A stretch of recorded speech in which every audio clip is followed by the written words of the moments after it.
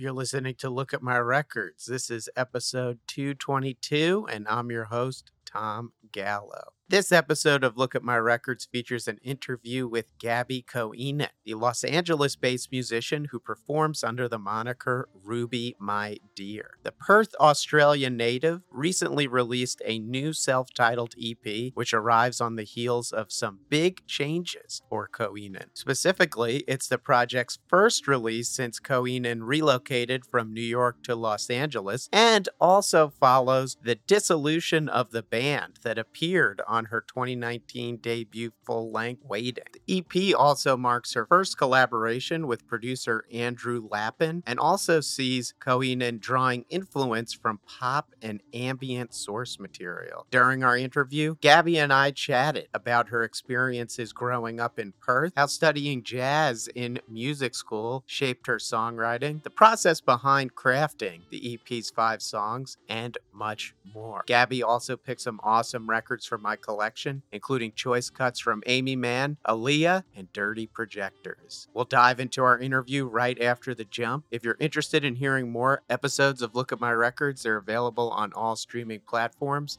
Please remember to rate, review, like, and subscribe on your platform of choice. I also encourage you to check out the Look at My Records website, where you can find reviews, premieres of new music, playlists, and a whole lot more. Check it out at lookatmyrecords.com.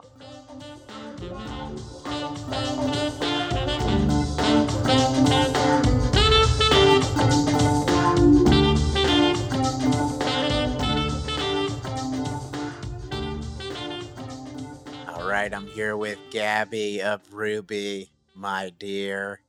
Gaby, how are you? I'm good. Thanks for having me. How are you? I'm good, thank you. I'm doing very well. Looking forward to speaking with you about your awesome new self-titled EP. Yes. But before we get into that, I did want to talk about your background a little bit. Especially the project's name. I was curious. I know of the song by Thelonious Monk, Ruby My Dear, and I know you're a classically trained jazz vocalist. You've played piano too since you were very young. Was the name inspired by that song? It absolutely was. I had to learn that tune while I went to university for jazz singing, so that was one of the tunes we had to learn while we were at school. And there's a version with lyrics. I think the most famous recording is by Carmen McRae. She's a really amazing jazz singer. Yeah. Sort of peaked in like the 60s, 70s. And I was just obsessed with her version of it. And the lyrics were, very sad and romantic. And when it came time to think of a name for my own project, I just made a big list of things that had the color red in them because my hair is red. And then I mentioned the name Ruby My Dear to a friend at college, and she was like, "Oh yeah, I really like that." And I was like, "Okay, let's do it. That's it." And then the V is because it is such a well-known jazz standard, and there is also a guy in France whose project is called Ruby My Dear, spelled the regular way. I changed it to a V just to help differentiate. Excellent. So is that a song that you still appreciate? Because I think of having to learn something in school and then having to keep practicing it. I'm sure you could kind of get sick of it. Yeah, too. that one I never really got sick of. We didn't spend too much time on it. Thelonious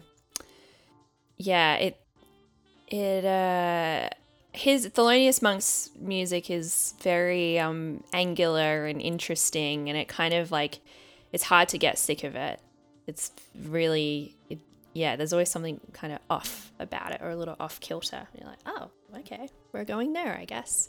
But there were definitely other tunes that I had to learn while I was in college that I am very sick of now.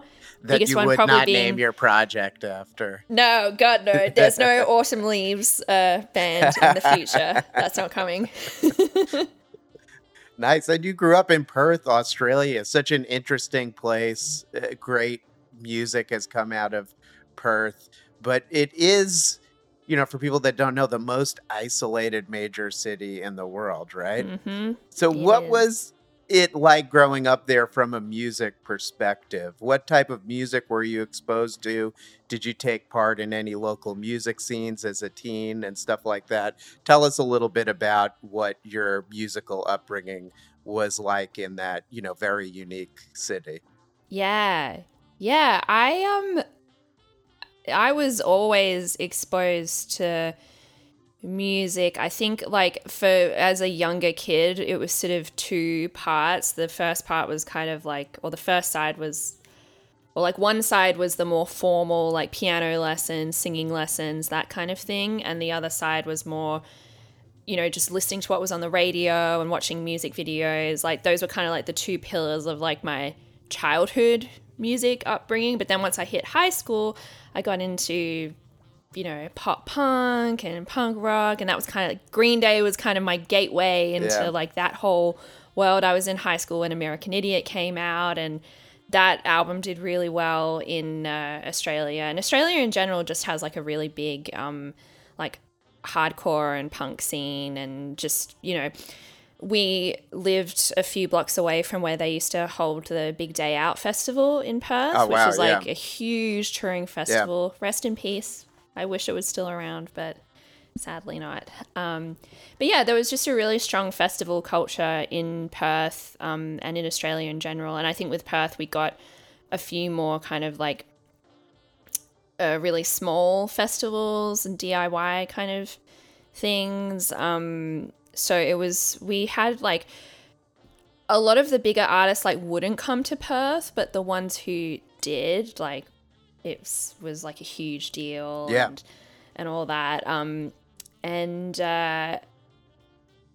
So I think I definitely, was in like a sort of DIY scene. I went to a performing arts high school, so a lot of my friends were musicians and played in bands, and my boyfriend at the time played guitar in a band, and I ended up playing synths with them for a while. They would practice in my mum's basement, and we would throw house shows. So it's kind of like talking about another life in a way when I look back on it, and I'm like, oh my God, that was, we had that in Perth. So it's not that dissimilar from a lot of other places that have their own little like hometown scenes. I guess the thing with Perth is that everyone, after a while, if they like want to pursue it as a career, they usually do end up leaving. Case in point, me. So it is hard to grow beyond. If you have ambitions that are bigger than what the Perth scene provides, you kind of do have to at some point decide to either move countries or move. A lot of people just go to Melbourne or Sydney. So yeah, it depends. East Coast, right? That's the East Coast. Yes. How about this? You recently moved from New York after being there for about, I guess, a little less than 10 years. Yeah. How's the transition to the West Coast been like? And do you think that's impacted your songwriting or your music at all, the different scenery? Yeah. I think I have family here in LA, so in that sense it was quite an easy move. I knew I wanted to move before the pandemic started, but the pandemic accelerated everything. So I was lucky to, have a place to stay when I came here. And I had spent a lot of time in LA previously. I was always hesitant to make the move just because you hear all the horror stories of like flaky people and superficial influencer crap and all that stuff. But that hasn't been my experience at all. I actually really, really love the music community out here. It's very welcoming and very, there's just a lot of different things going on, and there's kind of like a space for everyone because it's so big. And I think musically for me, it's less that like the California vibe has kind of crept into my music, and more that like just the logistics of like being here on my own away from like the band or the guys that I used to have in my band kind of forced me to approach it more as like a solo project.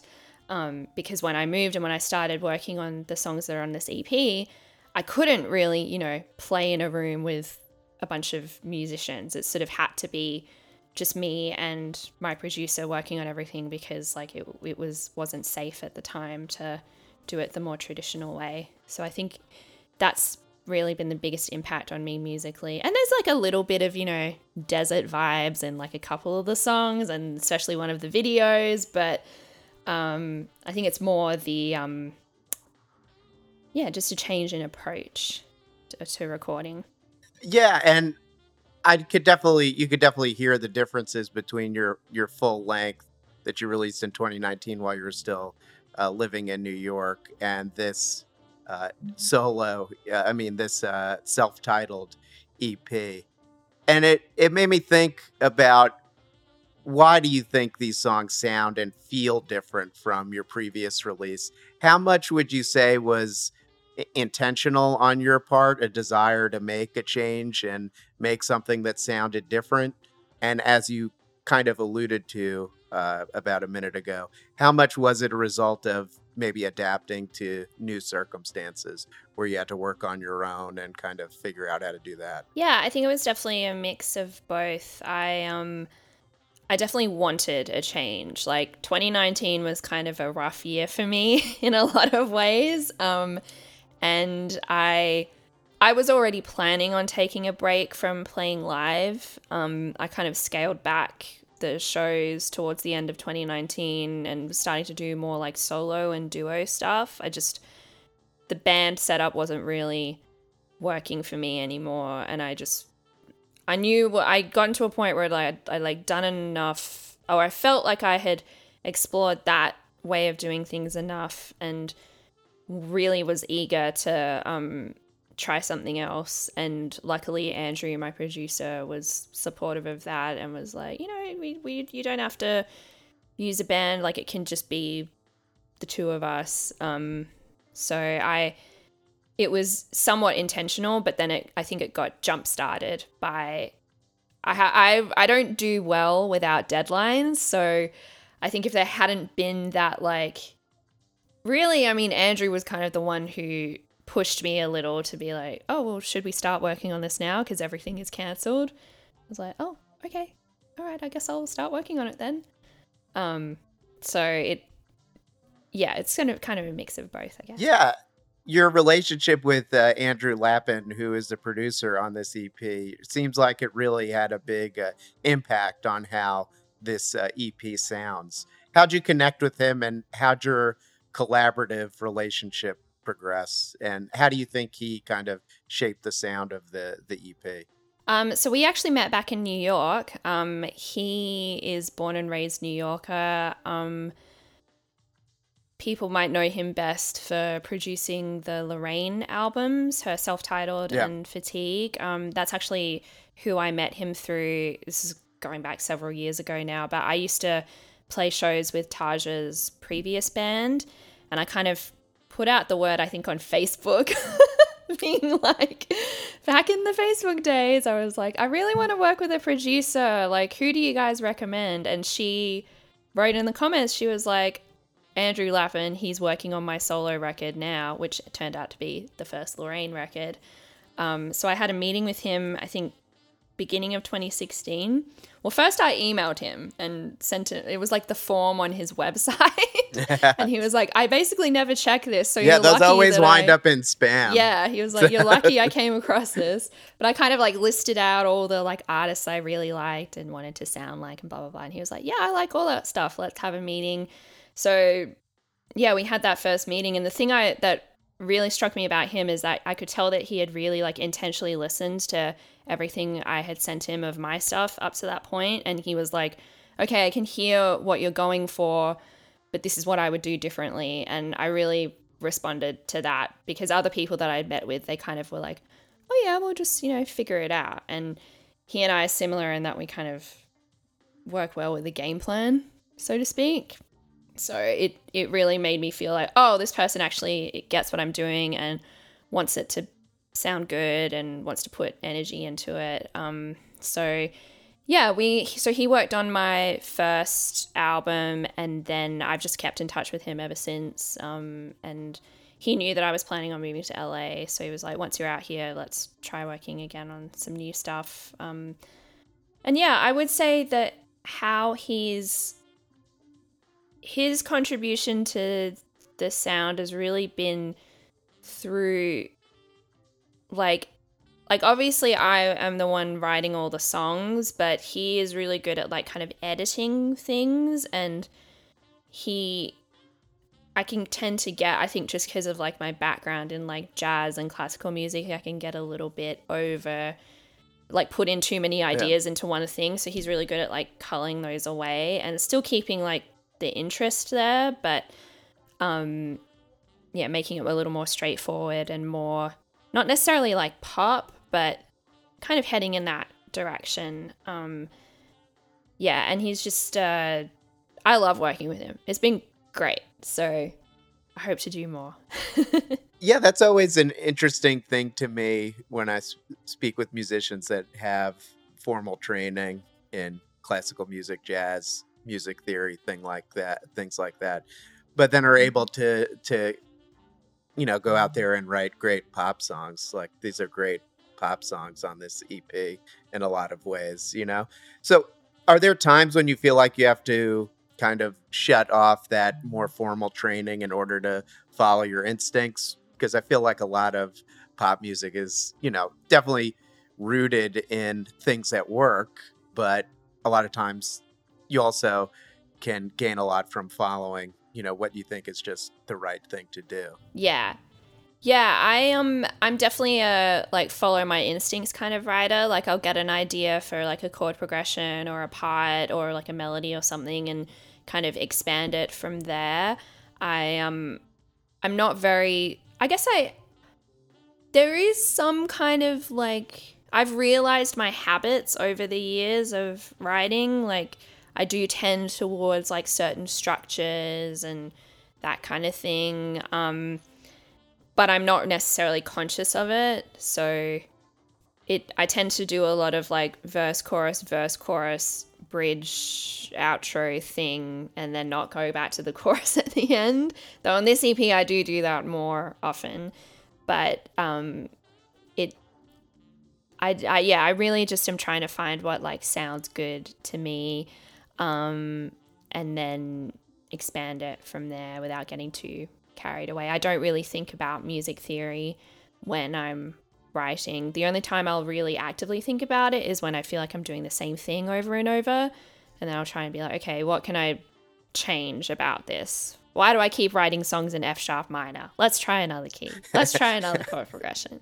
When I notice patterns, then I'm like, okay, we need to change this up. Nice. Very interesting. Very interesting.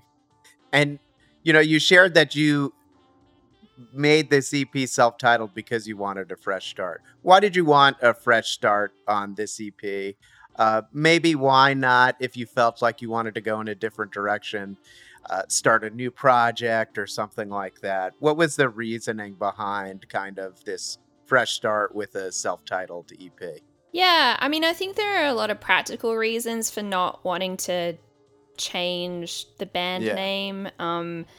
Mostly because like I'd spent so many years, and especially in 2021, I had a pretty significant spike in like audience. Like, it did grow a lot that year, so I didn't really want to change the name and start something totally new when I felt like I'd finally found the people who wanted to listen to me. It did feel, I was nervous about putting out the EP and kind of like alienating those people, because there was a song of mine on the last album called Cycles that like did really well on streaming, relatively speaking, for like my previous success on those platforms. So I was a little worried that the new EP wouldn't be like interesting to the new listeners I'd found. So far that hasn't really been the case. I mean, it's all algorithms and all that stuff. So who the hell knows half the time what is going on there or what people are going to like, unless it's being like force fed to them. But yeah, and I think I'd always known in my head like what I wanted the sound to be, and I feel like with this EP we finally got it. So I was like, I don't want to shift it away, because I feel like it's all been progressing to this moment. So this is kind of like the pivot point So like I've spent the last few years and the last few albums, recordings, like trying to find the sound, hone it, and now we're finally here.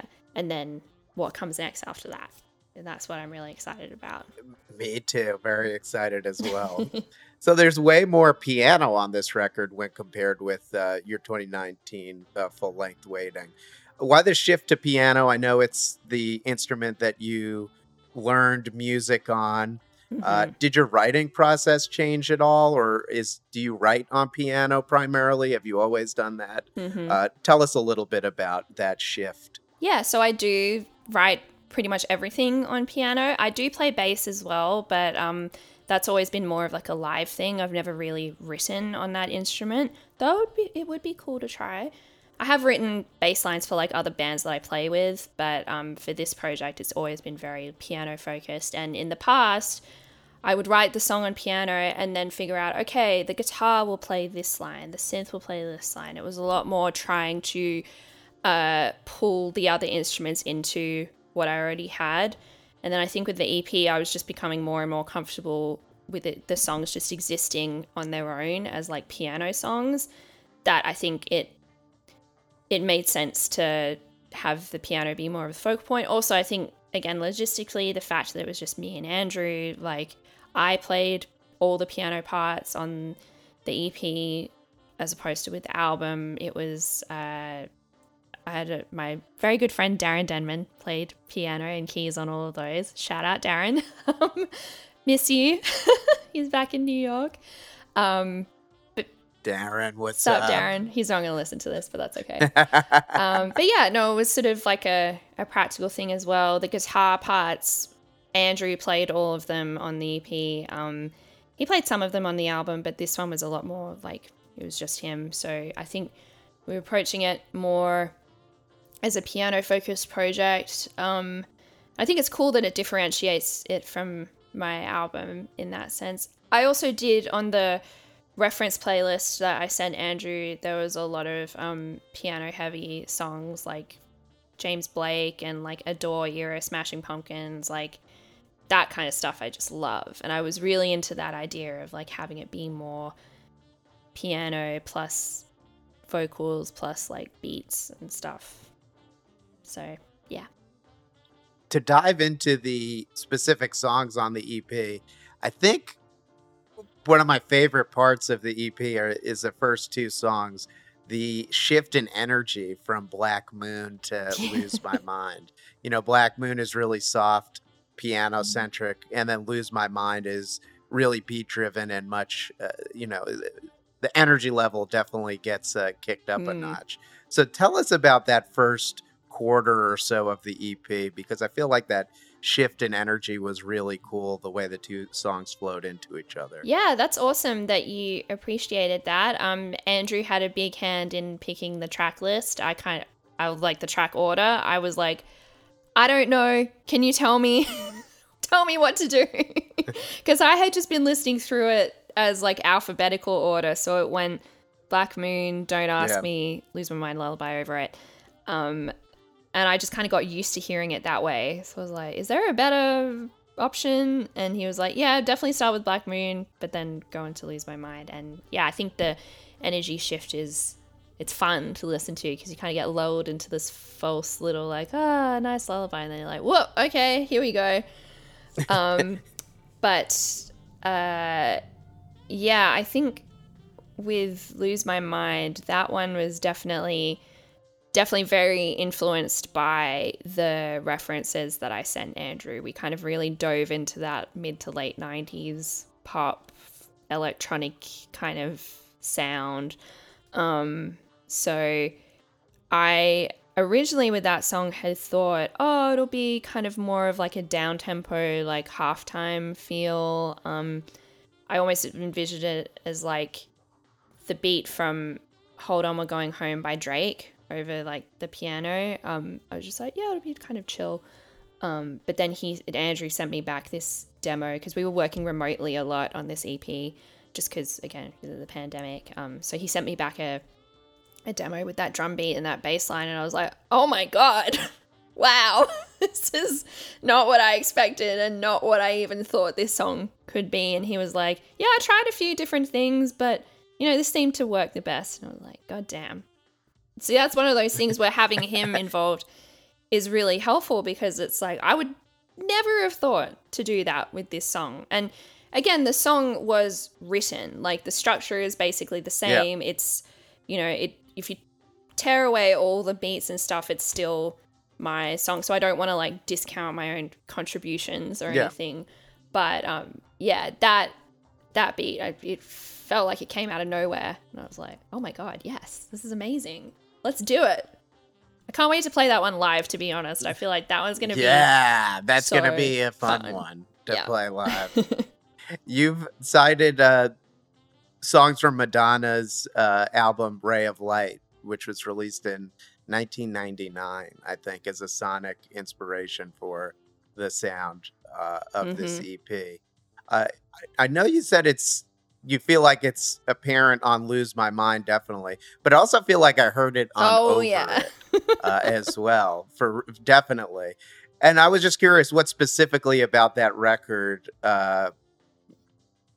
made you want to like kind of capture the sound and the vibe of that record on this EP? I think there's like, I like anything that is kind of dreamy but beat driven. And I think that's what I've always really loved about that album, is, I mean, I wouldn't say that I'm like a huge Madonna fan. Like, obviously she's an icon and she's made some of the best pop music of like the last 40, however long she's been around, 30, 40 years.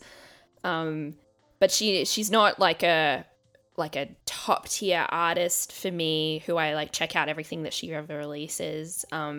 But that album, like that, just the music of that, like 1998 kind of year, I think that was a time where like I was a kid and I just would like park myself in front of the TV every weekend and watch music videos, and it was like the Ray of Light and the Frozen, Power of Goodbye video, and like all those are like seared into my brain.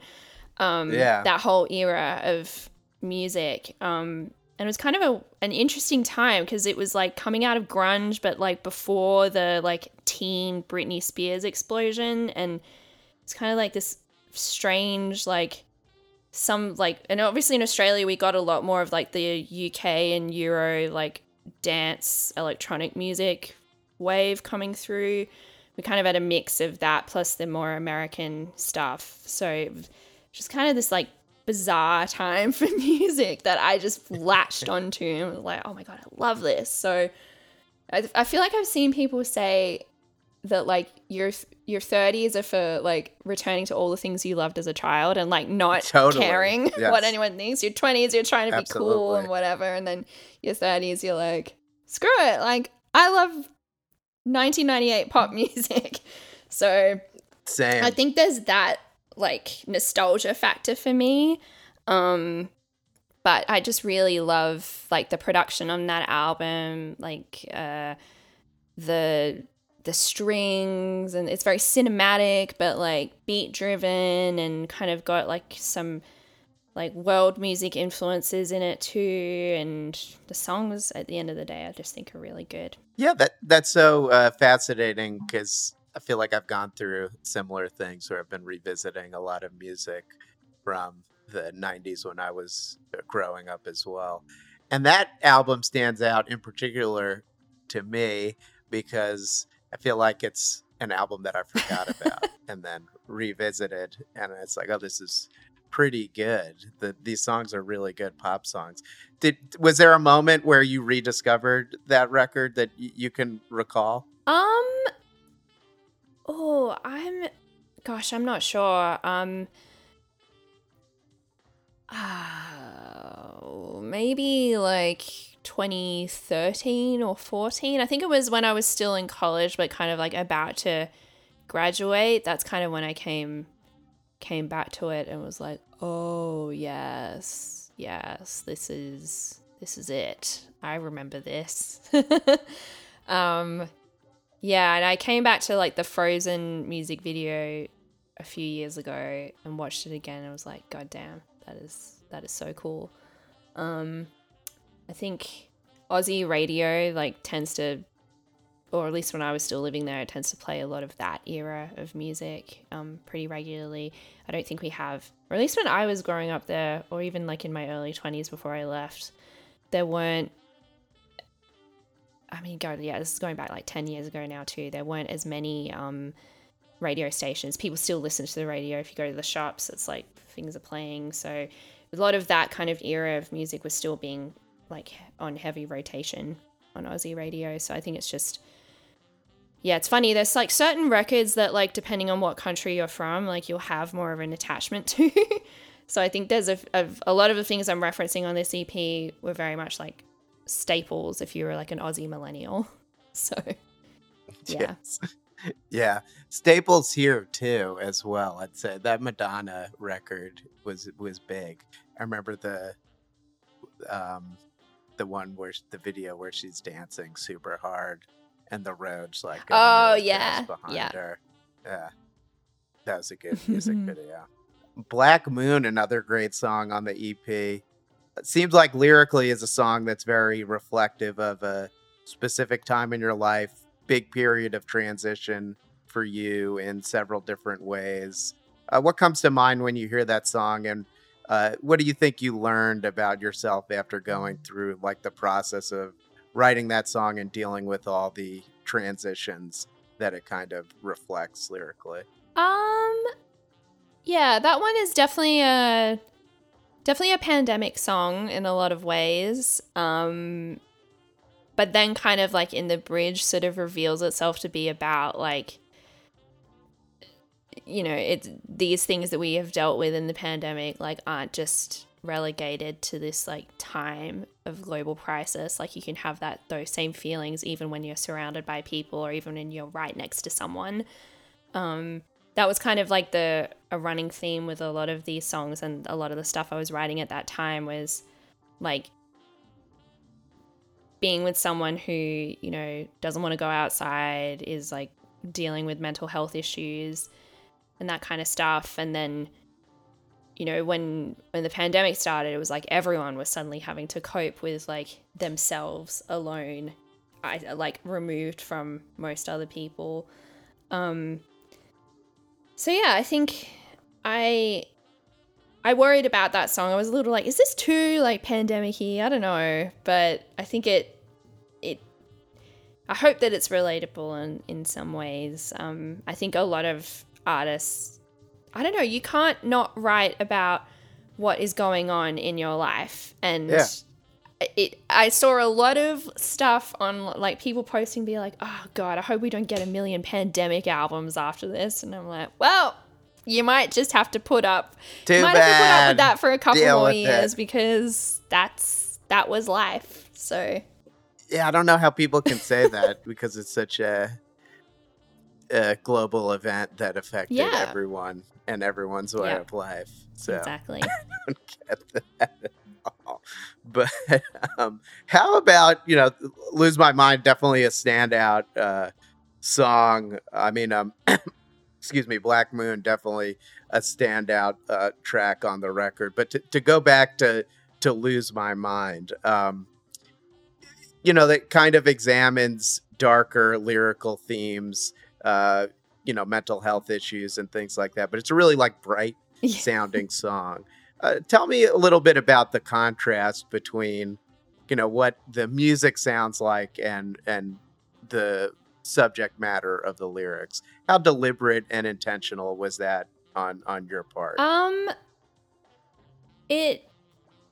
don't think it was very intentional on my part, though I do recognize that it's like a choice. I don't think I realized like when we were doing it that was going to be the end result. I just kind of like, yeah, I like this beat. Yeah, these lyrics are what they are. Let's just do it and see what happens. It's only when like a song is finished that I then look back and kind of realize like, oh, that was going on, or like that's the result, like that kind of contrast between bright and dark. It's funny with that one, when we were working on the production, like it sounded even brighter, like there was like more acoustic guitar, it was a lot more poppy. And then I don't know. I don't know what I know there was a day in the studio where Andrew and I were like, this is sounding a little too chipper. Let's try and like take out some things. And then it became a lot more like the bass, like the synth bass kind of became more prominent in the mix. And then that was when we were like, oh yeah, this is got a little more of a menacing tone. So I'm glad that we had that realization, because it still has that like upbeat, bright energy, but it's not too far in that direction. So yeah, I kind of like how it has the like high frequency kind of stuff on top, and that like kind of like those melodies, but then it's got that like kind of rumbling, snaky bass line underneath. I think it kind of, yeah, it amplifies a lot of like what's in the lyrics. Yeah, I don't know. I just write a lot of sad shit. And I don't realize that I'm doing it until people are like, oh my, like I've had people tell me about that song. They're like those lyrics are very intense. And I'm like, I didn't.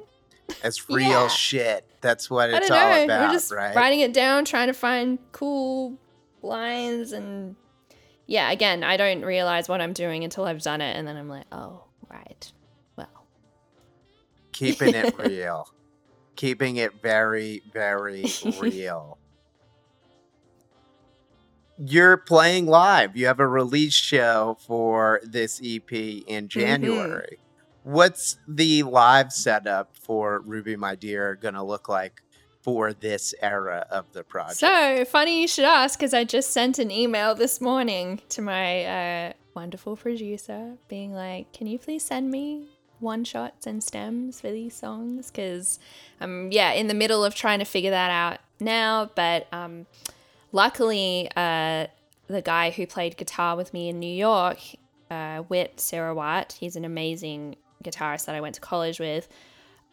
He lives in Irvine now, so he's going to be playing this show with me. So I'm really happy to have at least some continuation from the old live setup to the new one. I feel like that's going to be like a nice anchor to have, because he already knows like all the old songs and he's learned some of the new ones. So I'm excited to have at least not have to like worry so much about one person in the group. But yeah, the guy who played drums on the EP, Jorge Balby, is going to be playing drums, and then my buddy Steve Brickman, he's going to be playing keys and synth. So I'm just trying to figure out like what can be played live and what has to be like a sample or a track.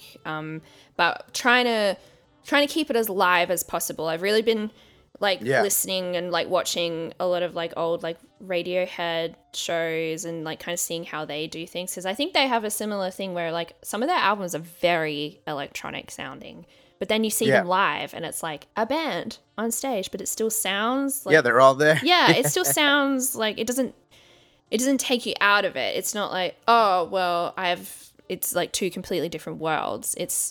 They do it in a way where it connects. There's still that tether to the albums, like the recorded sound.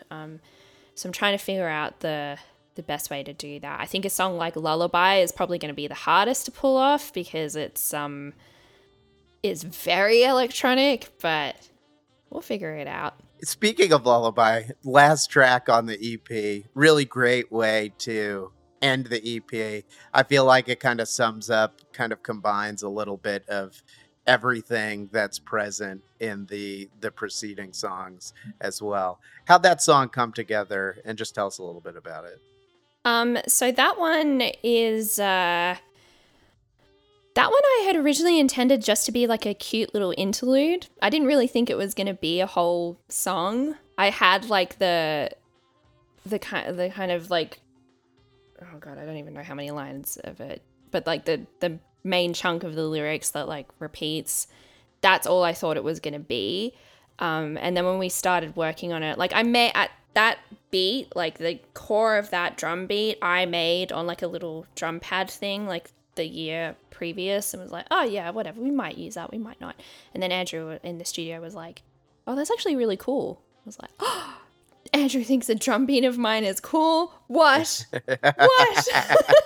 I don't think he's ever said that to me before, but I was like, yes, I won. I felt like I'd won a prize when he said that. So we kind of built it out from that, and he added all the different samples, and then there's like some field recordings in there that I'd made like when I was on a trip in a couple of years beforehand. So it was a really fun experimental process, and then he was like, oh yeah, if you add like one more section, I think, yeah, that'll be good. And I was like, wait, what? I thought like, what? This has to be longer? I can't do that. But then I figured it out. So it's now got the bridge and the outro, and I love the bridge and the outro. Like those are like my favorite parts. And then with the strings, my buddy Alex Weston, he's a film composer, so we got him on board to do the string arrangement, and that was another classic like pandemic, like the two string players played their parts at home and recorded themselves, so it was there was a lot of experimenting going on with that song, and there were a few times where we were like, is this too weird, like is this too different? Like I said to Andrew at one point, I was like, this feels like an alien made it. Like, I don't know what this is, and he was like, is that a good thing? I don't know if that's a good thing. And I was like, it's the best thing, dude. Like, I love that this is so different, and it feels like the next, like we've discovered the next stage. And I actually wasn't going to put it on the EP originally. I was going to leave it off because I was like, it's too out there.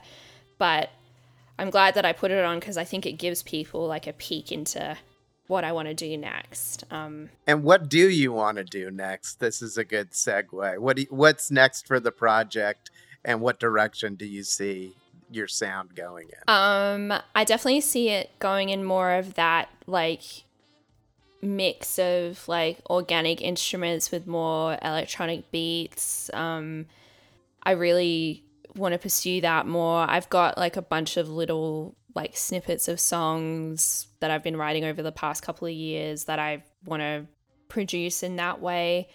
It's basically like an album's worth of material. So I think whatever comes next, it's going to be another full-length album, and hopefully delving more into that sound that we kind of uncovered in the EP. There's one song that I've worked on that I think does want to lend itself to more of like a rock band or like shoegazy dream pop kind of sound. But everything else, I just want to see how far we can push the more experimental approach, because it's really fun. And yeah. And I saw recently, I know you do a lot of different music things outside of Ruby, My Dear. I saw you recently were the music supervisor for an independent horror film called The Other Kind. What was that experience like, and do you see yourself doing more things like that? Yeah, so that experience is still ongoing. Still working on that project. So it's I'm a music and media, or music and film are really like my two biggest loves. So music supervision is kind of like the perfect way to combine the two. And that is something that I always had wanted to do, but like wasn't able to because of like visa restrictions and all that stuff. But now that I have my green card, I am able to, do a lot more. That's opened up a lot more opportunities to me in terms of like work stuff in the US. And I don't know this for sure, but like there's not really a music supervisor community or like pathway to become a music supervisor in Australia, at least. And even in New York, there are a few, but there's not as much of like a sync community there as there is in LA. So when I moved here, I was like, okay, I'm gonna really try and pursue this, and I love it. The community is great. It's the process is very challenging because I think people think like, oh, being a music supervisor, you just get to like make playlists and like pick songs and be creative. And that is part of it. But sometimes you might be working with a director who knows exactly what they want, and you just have to like find what they want and try and get it within budget or budget. Exactly. Budget, yeah, it's all yeah. money, or they Yeah. don't know what they want, and then you have to like throw a million different things at them and hope that they like it. So it's very challenging, but I love the problem solving aspect of it. And yeah, if anyone needs a music supervisor for their next movie, hit me up because I am available. Yeah, that's awesome. Very cool. All right, so let's dive into some Ruby, My Dear tunes. We're going to play some songs from the new EP. We're going to play the first 4 tracks on the EP, starting off with Black Moon.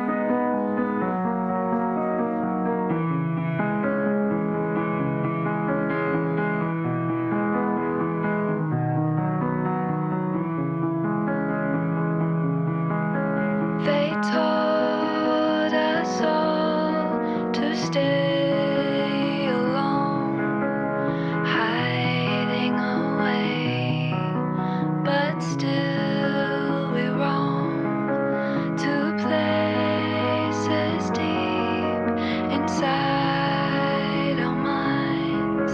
Forget living life. I'm killing time tonight. I'll remain by the light of the black moon. Don't speak to my eyes. Just listen to the cries outside.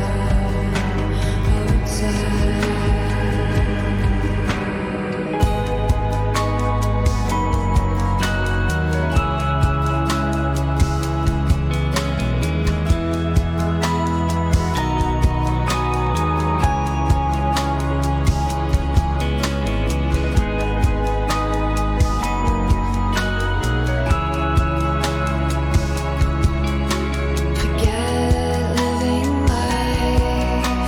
I'm killing time tonight. I'll remain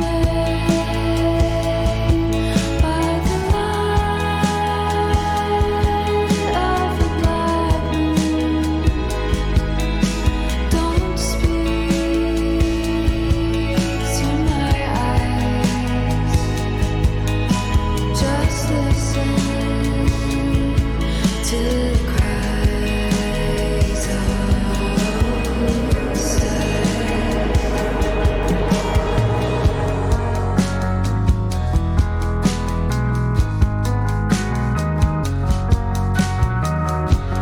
Curled up tightly by myself. Another body somewhere else. Can't find repeat, can't press rewind.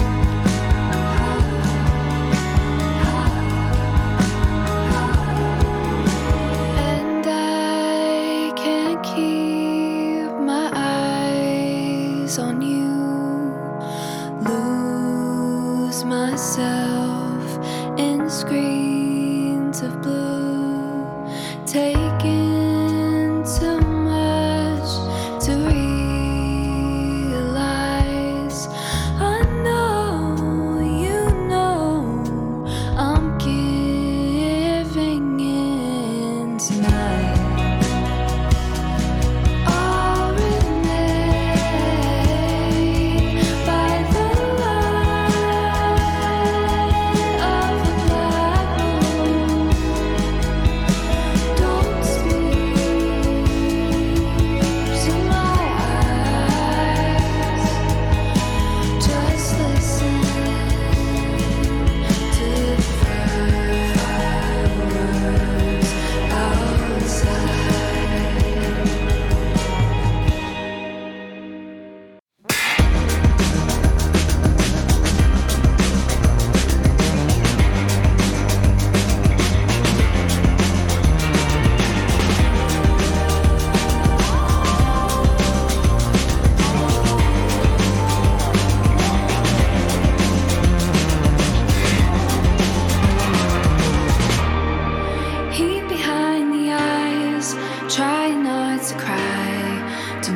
I recognize. Don't fool me now. We'll stop playing and pretend. Thought I found a friend, someone to defend. Now can you wrap me up again? Leave me at the edge again. I'll keep coming back for more. Our light won't fade away, won't lead me astray. Or at least that was what I thought. Keep me out, 'cause I can't take it when you lose your mind. Leave me out, 'cause I can't fake it when I lose my mind.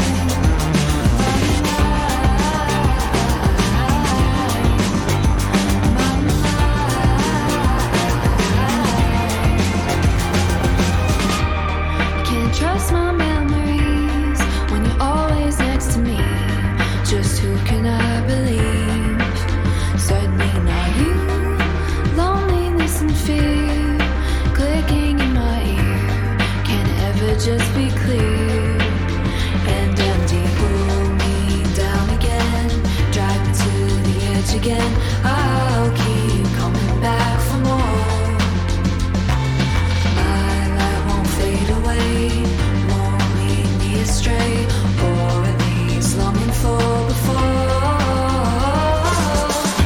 Keep me out, 'cause I can't take it when you lose your mind. Leave me out, 'cause I can't fake it when I lose my mind. My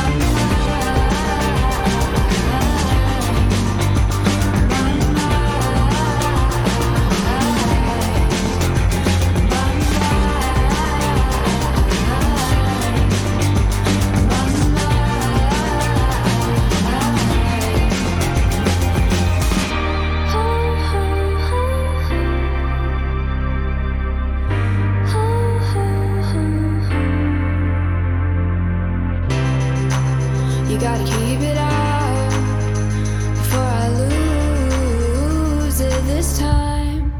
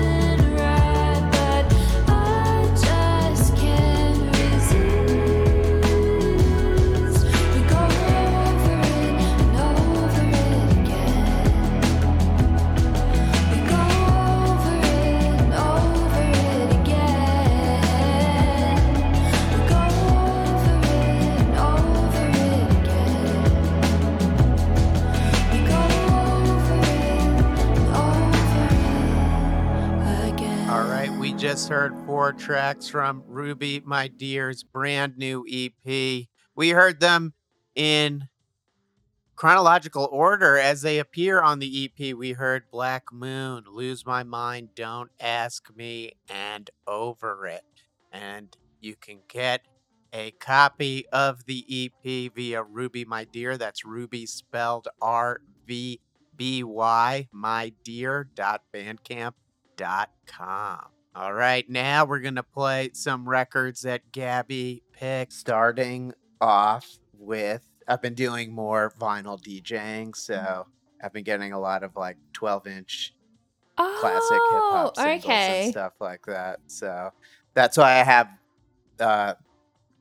some Aaliyah. Yes. So 1 in a Million by Aaliyah. Tell me a little bit about why you picked that track. Definitely a millennial icon who we sadly lost at a very young age. God. I was thinking about it recently, and it's crazy to think about because she was older than us, but we were very young at the time. You don't really, it doesn't really set in until you're 10 plus years older than Aaliyah was when she died, and you realize, oh my God, it's really very, very tragic. Oh yeah, I mean, but yeah, she's I will never forget like when we heard that she had died. Like that was just so sad. I was like, what? How the hell does that even happen?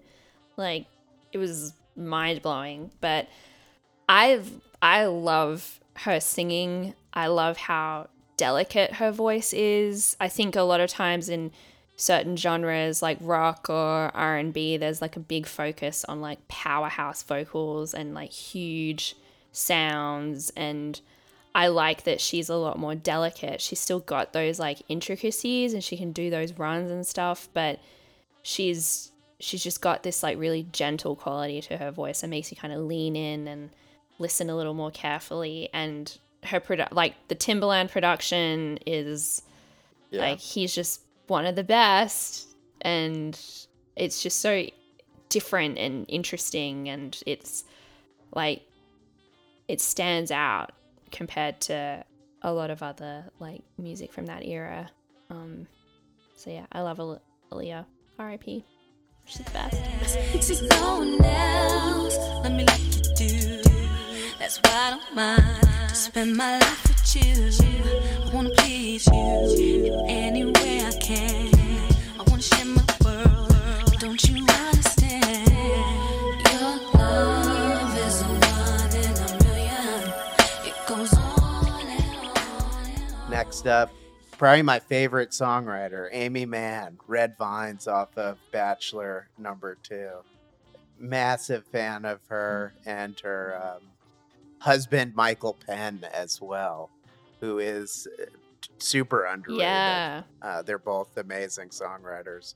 And this, to me, is probably her best record, too, in my opinion. I love this album. I'll like put it on when I'm like driving around LA on the freeway and it's nice and sunny, and it's just like one of those classic car albums for me. Yeah. Oh my God. Me too. I would listen to it in my car on CD a lot. Yeah. A lot. Even recently, within the last few years, I'd listen to this album on CD in my car. Yeah. It's great. Like again, as you said, the songwriting is excellent. I've actually seen her live at Largo quite a few times since I've moved out here. Yeah, she plays there regularly, and right? Michael Penn was one of her surprise guests. My friend got me tickets to see her for my birthday a few weeks ago, and he was like, it was like Amy Mann and Friends, and she's like, and now here's my husband, Michael Penn, and everyone's like, oh my God. And he's so like just very like mild mannered and very modest, but he sounds amazing. Like, yeah, and I just love like the John Bryan production. That is who produced that album, right? Yes. Yeah, that kind of sound. Again, it's got that kind of nostalgic quality that I like. And Red Vines is just such a banger. Like every time that chorus comes in, I'm like, yeah. And the drums and everything, it's so good. She can write a chorus for real. Yeah. She's a fantastic songwriter. Give it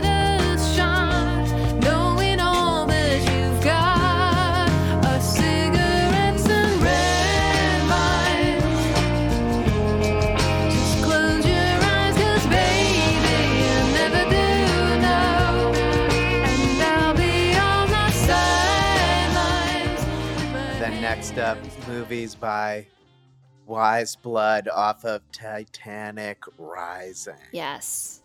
A perfect song. So I actually found this song through James Blake. I think he tweeted about it, about the music video when it came out. I was like, oh, well, if he's talking about it, then I'll check it out. And I watched it and was like, oh my God, this is like everything I want in a song. Like, she's just, I love her voice. Like,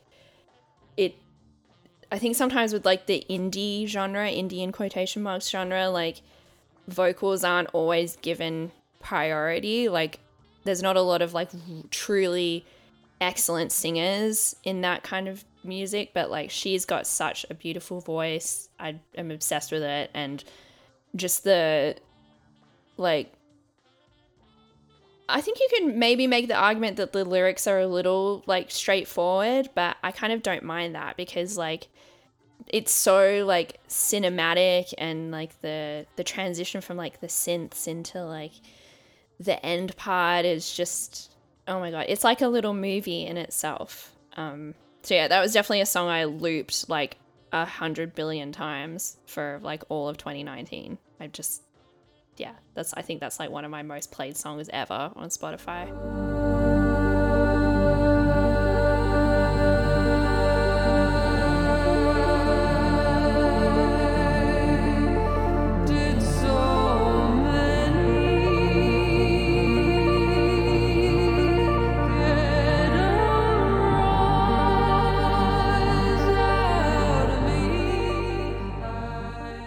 Next, The Socialites by Dirty Projectors off of Swing Low, Magellan. This band and that those two records, one that came out in 2009 and this one I think was like 2011. Feel like peak millennial indie rock there, because I loved and I listened to those records like so much right around that time. Yeah, those albums were... when I was like trying to figure out like how to write songs, these were the two that I was listening to a lot at that time. And I think, I think coming from like a jazz background, I'm really drawn to stuff that has like that kind of more, they're not a jazzy band, but they do a lot of really interesting, unexpected things musically that I think is, it kind of draws you in and like catches your ear, especially if you're used to listening to a lot of very like high concept, intricate, almost to an excessive degree kind of music. Stuff like Dirty Projectors is kind of a good middle ground between like the more like high concept stuff and more pop stuff. And I teach singing, so I tend to talk about people's voices a lot, but I love Amber Kaufman's voice. Oh my God. Again, she can really, really sing. And I think, I've seen them live a couple of times and she just like blows the roof off every time. At least, this is going back like 10 years ago now because she's not in the band anymore, but she was definitely a favorite singer of mine for a while. You mentioned listening to this record a lot when you were figuring out how to write songs and writing your first songs. Do you remember if there's anything, specific from this record or this band that you kind of took away and thought, oh, I want to do that in my songwriting at that early stage? I think there was like the approach to rhythm was informative, like the beats and the kind of like more unusual rhythmic choices in like the drums and the guitar parts and stuff like that. That was a big influence early on. I think it's lessened over the years, but definitely in like the earliest songs I was writing, there was a lot more of a focus on like doing unexpected things rhythmically.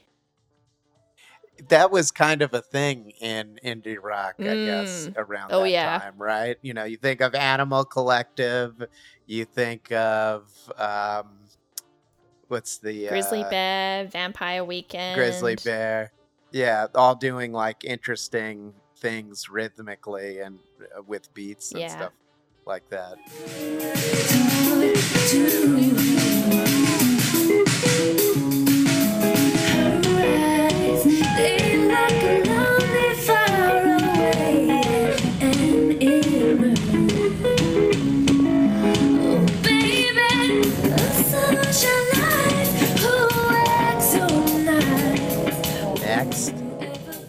Naima by John Coltrane off of Giant Steps. Yes, Naima. Naima. Yeah, I did notice that your collection doesn't have a lot of jazz in it, so I was like, I gotta pick a jazz tune, and that is like one of my most favorite jazz ballads. I just think it's beautiful, and that I almost picked Giant Steps, like the title track, just as like a joke, because that's one of those jazz tunes that I had to spend a lot of time with in college, and we had to play it in 7 at like 200 BPM and like solo over it, which as a vocalist is way more difficult than playing a saxophone solo over a tune. So it was, yeah, that song gave me nightmares for a while, but I didn't want to, I figured I would pick the one that I actually still enjoy listening to, which is Naima. And I think, yeah, John Coltrane, like, he's known for his like a million notes a minute kind of playing, and sometimes I feel that's all that people take away from his playing, but he's also a very like expressive soloist, and like when he does the more like kind of slow tempo ballad kind of tunes, like I think he really shines in that setting as well. And I just think this song has a beautiful melody, and it's a singable melody. Sometimes the thing with a lot of jazz tunes is that the melodies aren't very catchy or singy. It's like singable, and this is one that definitely is to me.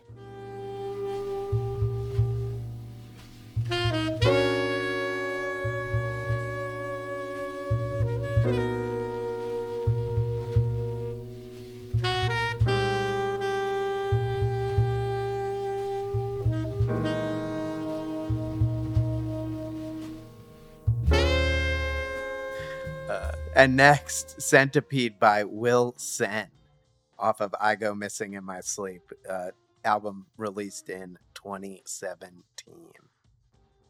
So this song, I think, actually came out in 2016, because I remember listening to it. It was like a single first, and then they put it on the album. Yeah. I remember listening to it a bunch when we were making my first album. And yeah, just love the lyrics, love the mood. It's so moody, and it just, her voice is really like, it's got that kind of like quiet intensity that I really like. Like it's kind of dreamy, but it's still got, it's not wishy-washy. And I think the lyrics are really interesting. Like it just kind of tells the story that I'm like, what is she talking about? But I want to know more. I love the guitar sound and the beat in this one. The drums are really cool. Yeah, this is a very inspiring song to me. Every time I listen to it, I'm like, oh God, I just want to make music like that. You're pointing each and every step. It's like 1,000 of the times we could have changed. We were cemented in place.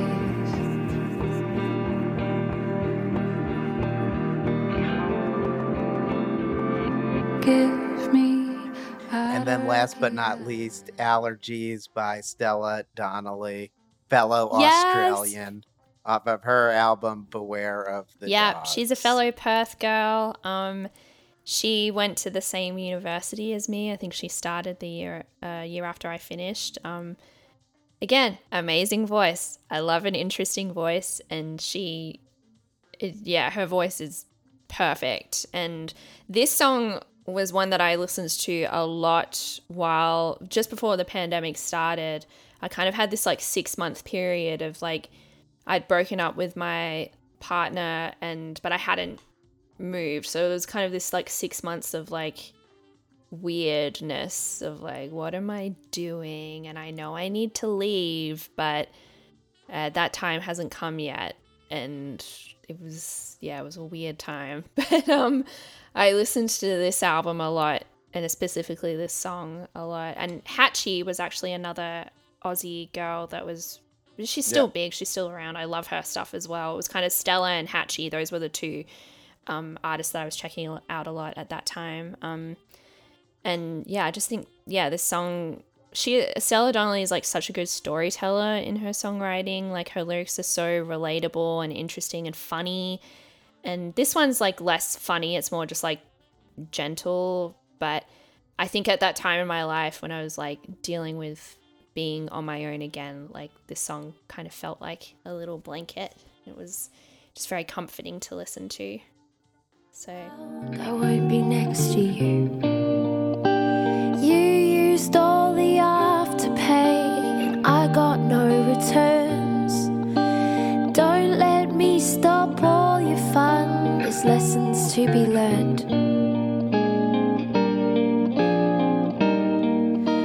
So Gabby of Ruby, my dear, thank you so much for taking the time to speak with me, everyone. Ruby, my dear's new EP is out now. You could get it on Bandcamp. Of course, everyone, that's Ruby, my dear, with a V instead of a U. So that's RVBY, mydear.bandcamp.com. You could also stream it on your platform of choice. And of course, as we mentioned, you're going to be celebrating the release of this EP on January 18th in Los Angeles at Gold Diggers with Rainey Blake and Sonoda. yes. Sonoda. That's exciting. So exciting. Any other shows on the horizon? What's up for 2023? No full band shows booked, though those will be coming. Nothing announced yet. I will be doing a solo thing on February 5th, also at Gold Diggers. My friend Marilisa, who's another New York to LA transplant, she's hosting like a songwriter night. So I'm really excited to do that as well. And I'm going to try and play some new stuff at that, like brand new, not recorded songs at that one. But yeah, looking forward to jumping back into playing with the new band and getting the ball rolling again now that we're finally emerging from whatever the last 2.5-3 years has been. But yeah, I'm excited. The future looks bright. Future is bright for Ruby, my dear. All right. Thank you so much. Thank you so much for having me. This has been awesome. All right. Let's close things out with one last song. We're going to play the final track on the new Ruby, My Dear EP. It's called Lullaby.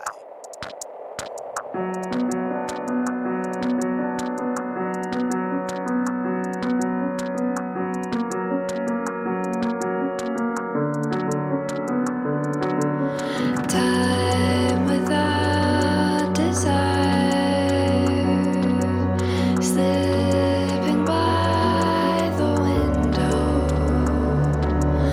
water on the fire,